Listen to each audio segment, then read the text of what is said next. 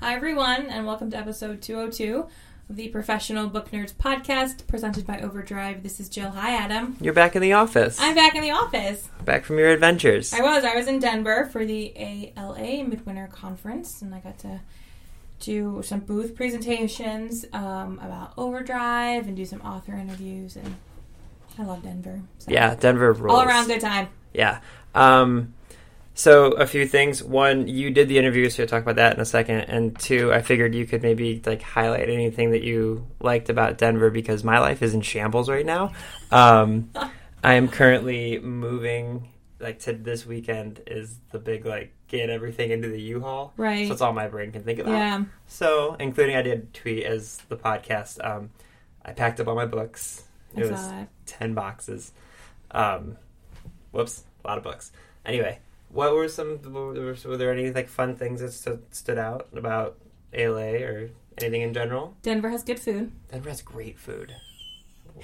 Denver has good food. The mountains are very pretty. Mm-hmm. I love 16th Street. We were staying right near 16th Street, which is this, for those that don't know, is like a street, obviously. That is, well, no, it's closed down to cars, and there's a train that runs up the length of it, and you can kind of hop on and hop off. And there's shops and food, and at the very end is an actual train station where I have family in the area, so we had dinner there at one of the restaurants in the train station. So food. Denver has good food. Yes, it does. Last time I was there, I think I was there for a bachelor party, and I was just to break the continuous disgustingness of being on a bachelor party, I went for a run in one morning, and man, running in Denver is humbling. That altitude is no joke. Because you don't really think about it until you land, and you're like, where's this headache coming from? The other thing that I was talking to the marketing director here about, because he was with you, and I forgot about it too until I got there, is it's super dry. It is so dry, and I did not bring any chapstick because that did not occur to me. And then, after a day or two, I was just like, oh my God. And at one point we were doing these booth presentations, and I had to mute my mic when I wasn't talking and go over to one of our coworkers and be like, someone needs to get me some water, please. Yeah. Because I cannot finish this presentation. Yeah, so just Adam and Jill's travel podcast. If you are ever going to Denver or anywhere in the mountains, chapstick, drink a lot of water, and moisturizing lotion probably help you out a lot. You, like you said, you did a bunch of interviews, and one of them is going to be today's episode. So, want to tell us about it? Yeah, so I got to interview Matt Haig. He's British, and he's the author of How to Stop Time, which I believe has been out in the UK for... I'm just saying. Sorry, he's an accent. I keep laughing because you're... he's British. We've never done that before. He's British. The accent will give it away. No, that's my thing. I think the book has been out in the UK for... I think you're right. Some time, but it is now, or will be... No, it is out now. How to Stop Time is about a man who ages very, very, very slowly. So he's been alive for several centuries, but looks like he's in his mid to late 40s. And so it's about his life now, and he's a history teacher, which cracks me up. And then sort of reflecting on choices he made and relationships he had, and also his future, which what do you do when you're going to live for so long. So it was a really fun discussion. You'll hear I ask a question that he had not been asked, that nobody had, a detail in the book nobody had picked up on, and he was super surprised that I did. So isn't that the best? Go me. I love doing that's I yearn for those times when the author's like, wow, that's a really great question, and I'm like, he was like, well spotted. I was like, yes. Also, this well spotted. He did. Wow, I'm pretty sure that's British. what he says. I know. I'm pretty sure that's what he said. And when I asked the question. Also, unrelated, but I'm almost positive you got this at ALA. You're wearing a pin right now that says Wizard Activist, which is wonderful. I am. So the Harry Potter Alliance was there. I made sure to seek them out. They were way on the other side of the conference thing. But I also bought myself a shirt that says Hex the Patriarchy. Perfect. That's amazing. So, yes, I did so much. I did buy that at ALA. I have when you're at conferences like this, you get like lanyards with your name badge, and you can put ribbons on them for whatever you're doing. I saw you found one that said podcaster, which is amazing. They had some really cool ones that I think got snapped. I like the Rebel Librarian I've seen before written in Star Wars font. That rocks. I saw one that said Wonder in red with the Wonder Woman W. Oh, stop it. And then one person, I have no idea where they found it, one person had one that was... Shoot, I can't remember what it actually said, but I think it was Hawkins Public Library in the Stranger Things font, because it would be like, and then like something with the upside down on the other side, I think. Jesus. So these are the ones that get snatched up very, very... They have these like this ribbon bar. Librarians love their ribbons where you can kind of stack them for different groups you're a part of or organizations within ALA or all sorts of things like that. But there are some fun pop culture ones that float around too. That is amazing. Yeah, I like very much. I have a Wizard Activist ribbon that I got. Yes, you from have the pin. Yeah, awesome. If people want to get a hold of us, how can they do that? You can find us on not Facebook, Nope. They can find us on Twitter and Instagram at ProBookNerds, and they can email us at professionalbooknerds@overdrive.com. Yes, they can. Anything else that you think everybody should know about before we get in? I think that's everything. All right, well, I hope you guys enjoyed this interview that Jill did with British author Matt Haig on the Professional Book Nerds podcast.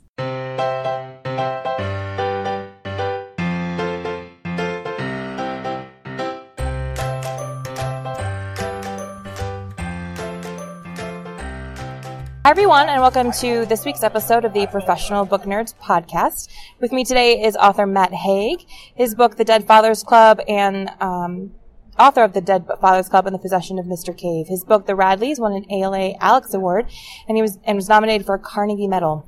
Matt's latest novel, How to Stop Time, is out now. Matt, thank you so much for joining me on the podcast. It's an absolute pleasure. Thank you for having me. So, can you give our listeners a brief introduction to How to Stop Time? Okay, well, the simple sort of story-wise, it is about a old person, a very old man, who is literally impossibly old. He's 439 years old, so he was born in 1581. In the present day, he's a history teacher in contemporary London. And the book is about his present and about his past and about how he comes to terms with his past. The reason he's 439 is he has this condition called anageria, where from adolescence onwards, you are aging much slower. In his case, for every 15 years of real time, he's biologically aging 1 year. So he only looks 41, 42, heading towards middle age, but he's been around for centuries. He's got all kinds of issues and anguish in his life because the secret has been a dangerous one for those who's known it, and he's had all sorts of guilt issues relating to people he's loved and lost. He's still grieving his first love, Rose, who didn't share his condition, and so she lived a normal mortal life back in the 1500s and 1600s. And it's about how, on the bigger level, it's about how we live without sort of drowning in our own past and how we can embrace the moment. So one thing I wanted to ask you about that I was very curious about while reading the book is why you chose to make it, why is he not immortal? Why does he just age slowly versus that level? Well, I feel like, there's a lot of immortality books. That was one thing. I've written about immortality before. I've written about immortal aliens and vampires and things. With this, this wasn't the kind of fantasy I was writing as an escape. This was one of, what I love about fantasy fiction often is when it can provide a microscope on us and a sort of mirror back. So I wanted them to face all the issues we face, but just exaggerated. So he's going to grow old. He's going to die. He's going to sort of mentally and physically deteriorate with the passing of time. But his fate is worse than ours in a way, because he's going to be in his 70s for a century. He's going to have arthritis for a longer than any of us will. So I thought that would be interesting, and it'd help explain why he sort of isn't always the happiest character in the world. Also, I just thought if we could take someone like that, who is as mortal as we are, but has in some ways more reason to, be despairing and more reason to not connect with people, and somehow within that misery find a spark of light or a bit of hope or a reason to go on, then it would be more nourishing, I suppose. No, that makes sense. I love that in our present time he works as a history teacher, because of course he has all of this so he's knowledge. living history. Yes. How did you decide, in the book you talk about how he's sort of reflecting on his past. How did you decide which time periods of his past to focus on? Well, I didn't set myself many rules, but the one rule I did is to sort of every 100 or so years to have one period. So you have the feeling of a breadth of his life without, while being able to concentrate on just a few periods. Otherwise, a diary of a 500-year-old man would be laborious and quite a long read. So I had to cherry pick. And sometimes it's purely because of what suits the story. For instance, the going abroad with Captain Cook on his second voyage. That was absolutely for the story, and that was the first idea I had for the story, because the character in it called Omai, although there are some very, very famous real historical figures, there's some lesser known real historical figures, and he's a real person. So Omai, this character who was from Tahiti, who was brought back from the South Pacific almost like an exotic trophy or artifact in the 1770s in London, and he was like the second Pacific islander ever to reach Europe. He was a real person. But anyway, there's a portrait of him in the National Portrait Gallery in London, and he's just so handsome and ageless. And when I was researching him, I realized that no one knows when he died, so I thought it'd be interesting for him to have Anageria too. I didn't think he should be the central character. I didn't think I was the person to write his story as a central character, but I thought he'd be an interesting sort of foil to Tom. And the story started from there, but I had to get to Omai from England. And so Captain Cook was the sort of most obvious way to do that. And then other things, well, it depends. Sometimes it was pure self-indulgence, like the Paris in the 1920s. That was just me fantasy time traveling. It's a period that's been done to death, I know, but it was just like myself up as a writer on a Tuesday afternoon. Sure. And, F. Scott Fitzgerald serves absolutely no plot purpose, but I think he serves a little thematic purpose, and I plopped him in there. It depends. I mean, I aged him how I did. He is ridiculously old, but I could have gone even more ridiculously old. You could have started him in like ancient Greece or something.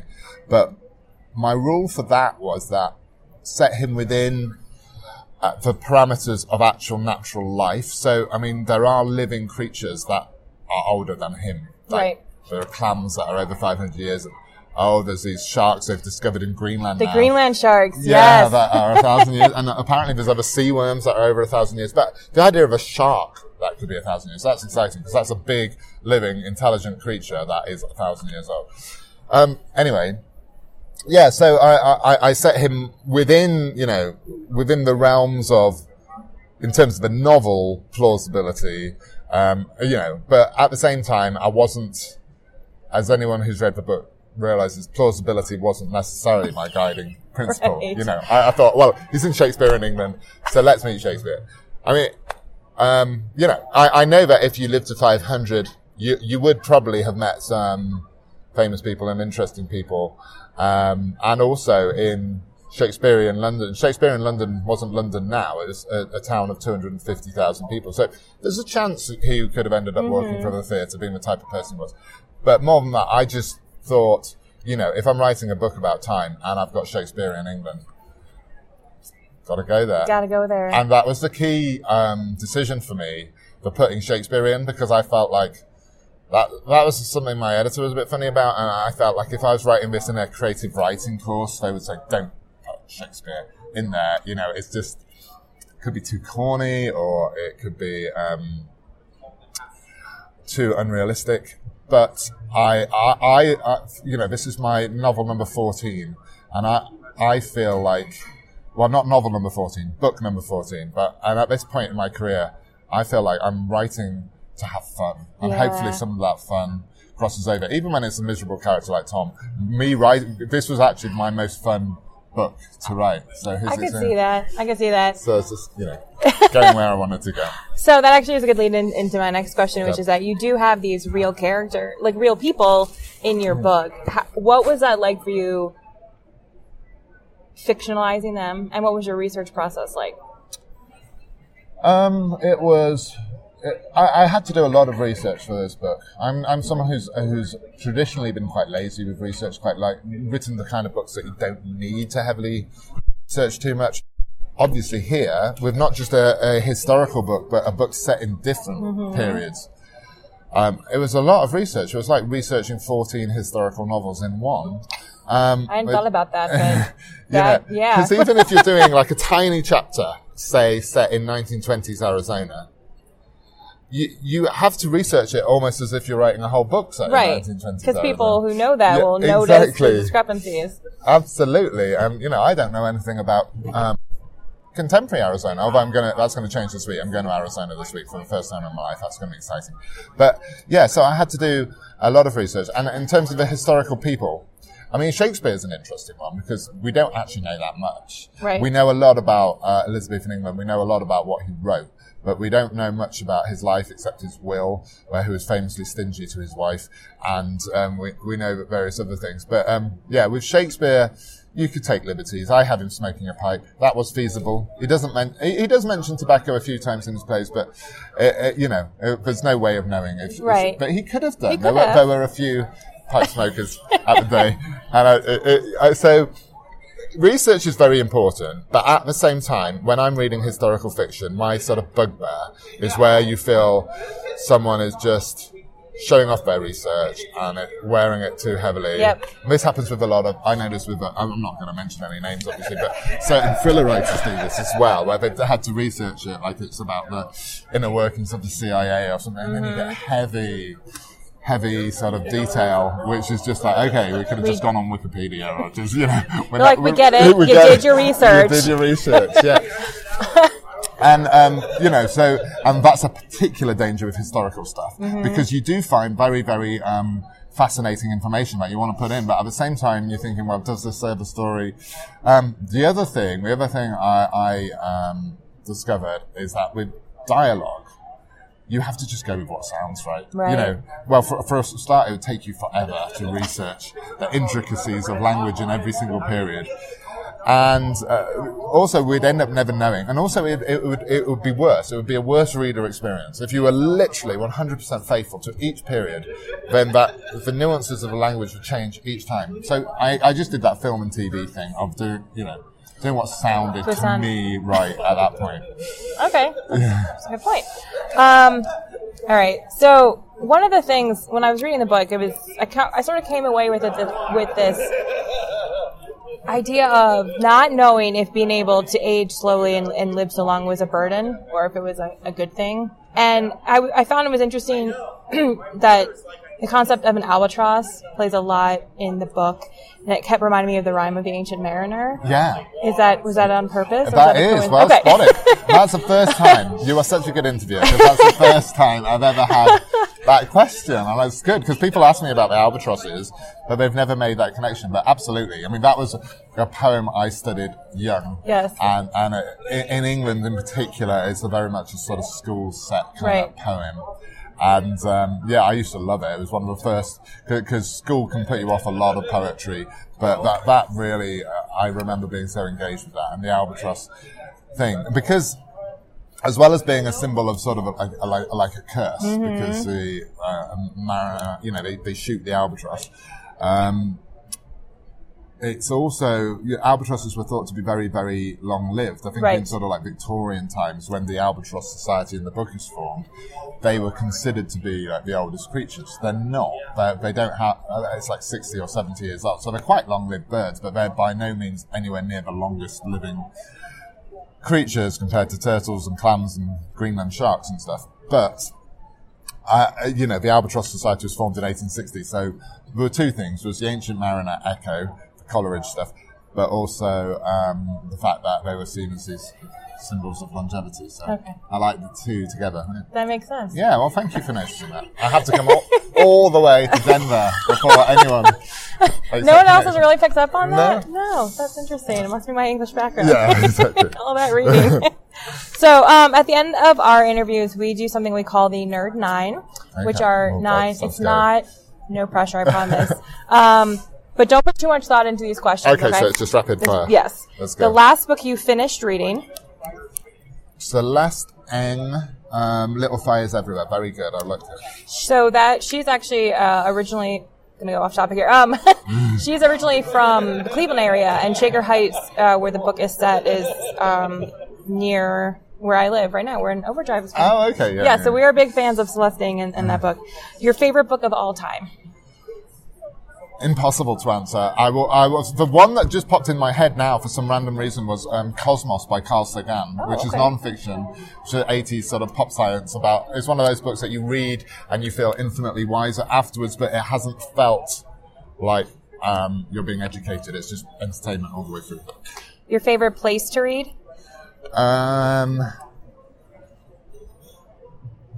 Hotel rooms as a way of combating loneliness. All right. A place you would like to travel that you haven't been to yet? Arizona, but I'm going there in 2 days, so there we go. Favorite holiday you like to celebrate? Oh, favorite holiday in the US sense. Yes, in the US sense. That's why we started changing that question for that reason. Well, I'm a big Christmas person. Okay. Cats or dogs? I have to say a dog because we have a little Maltese Terrier who is the most ridiculous dog. As quite a tall man to walk down the street with literally, she makes cats seem like lions. She's just like tiny. But anyway. Yeah. All right. So you are British. Coffee or tea? Neither. I can't do caffeine because of migraines. So I will say herbal tea. Okay. Do you have a favorite food? Right now I've missed breakfast, so I'd say all the food. But I have this. We have this food in England called Marmite. Do you know what Marmite is? I am familiar with it.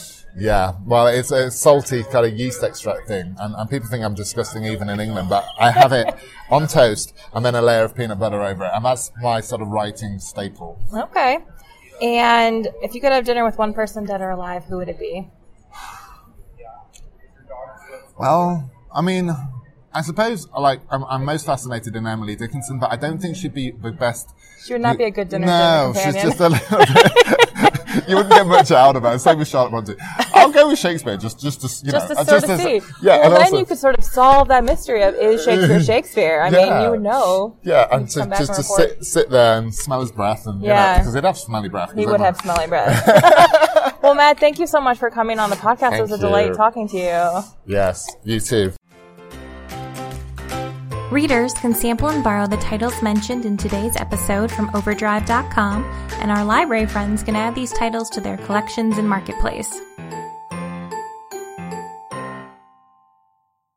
Hi there, I'm Heather Drago. And I'm Sarah Saunders.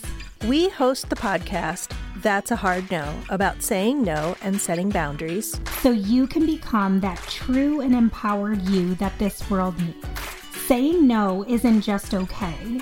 It's the key to living an authentic, fulfilling life. I'm a licensed professional clinical counselor, so while this podcast is in no way a replacement for one-on-one therapy, I suppose I know what I'm talking about. I'd say so. We talk about learning to say no and set healthy boundaries and how it impacts mental health, physical health, relationships, parenthood, and more. Subscribe wherever you get your podcasts and visit our website, hardnopodcast.com. We're here to help you find your no and say it unapologetically. That's a hard no.